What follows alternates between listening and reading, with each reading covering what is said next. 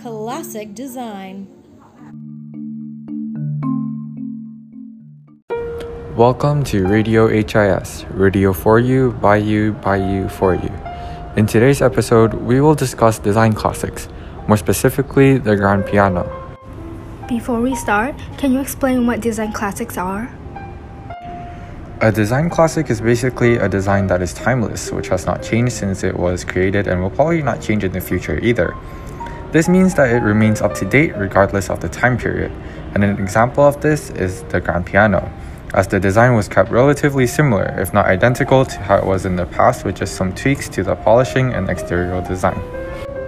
I believe that the grand piano was invented in 1655 by Bartolomeo Cristofori, an Italian instrument maker. Cristofori was dissatisfied with the lack of control that musicians had over the volume level of the harpsichord. He was acknowledged for switching out the plucking mechanism with a hammer to create the modern piano. Whenever you play a note, the hammer hits a string in the piano to generate a sound.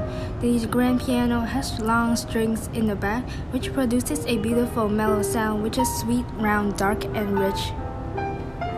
As the grand piano was so successful, it has influenced other modern-day designs such as the electric keyboard and the upright piano. Electric keyboards save a lot of space as there is no need for strings, which also means that the sound are not restricted to only piano sounds.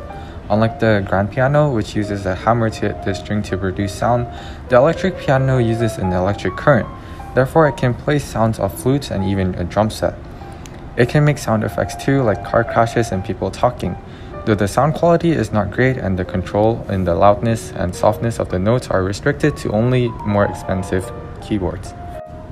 As for the upright piano, it also saves more space compared to the grand piano, as the strings are located on the top instead of the back.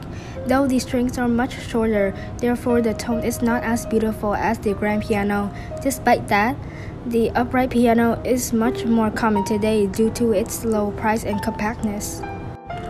Comparing the grand piano to the upright piano, they certainly both have their own advantages and disadvantages. To start off, can you tell me an advantage of the grand piano?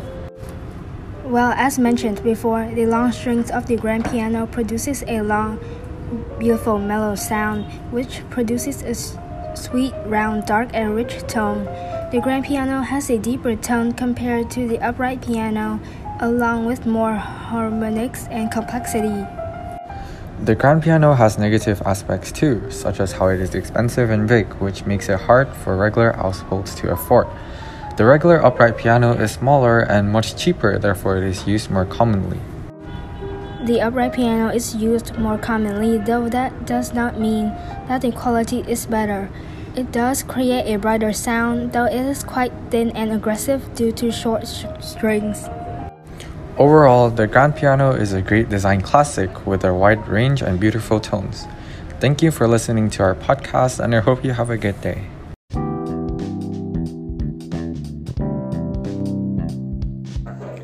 Radio HIS, radio for you, by you, for you.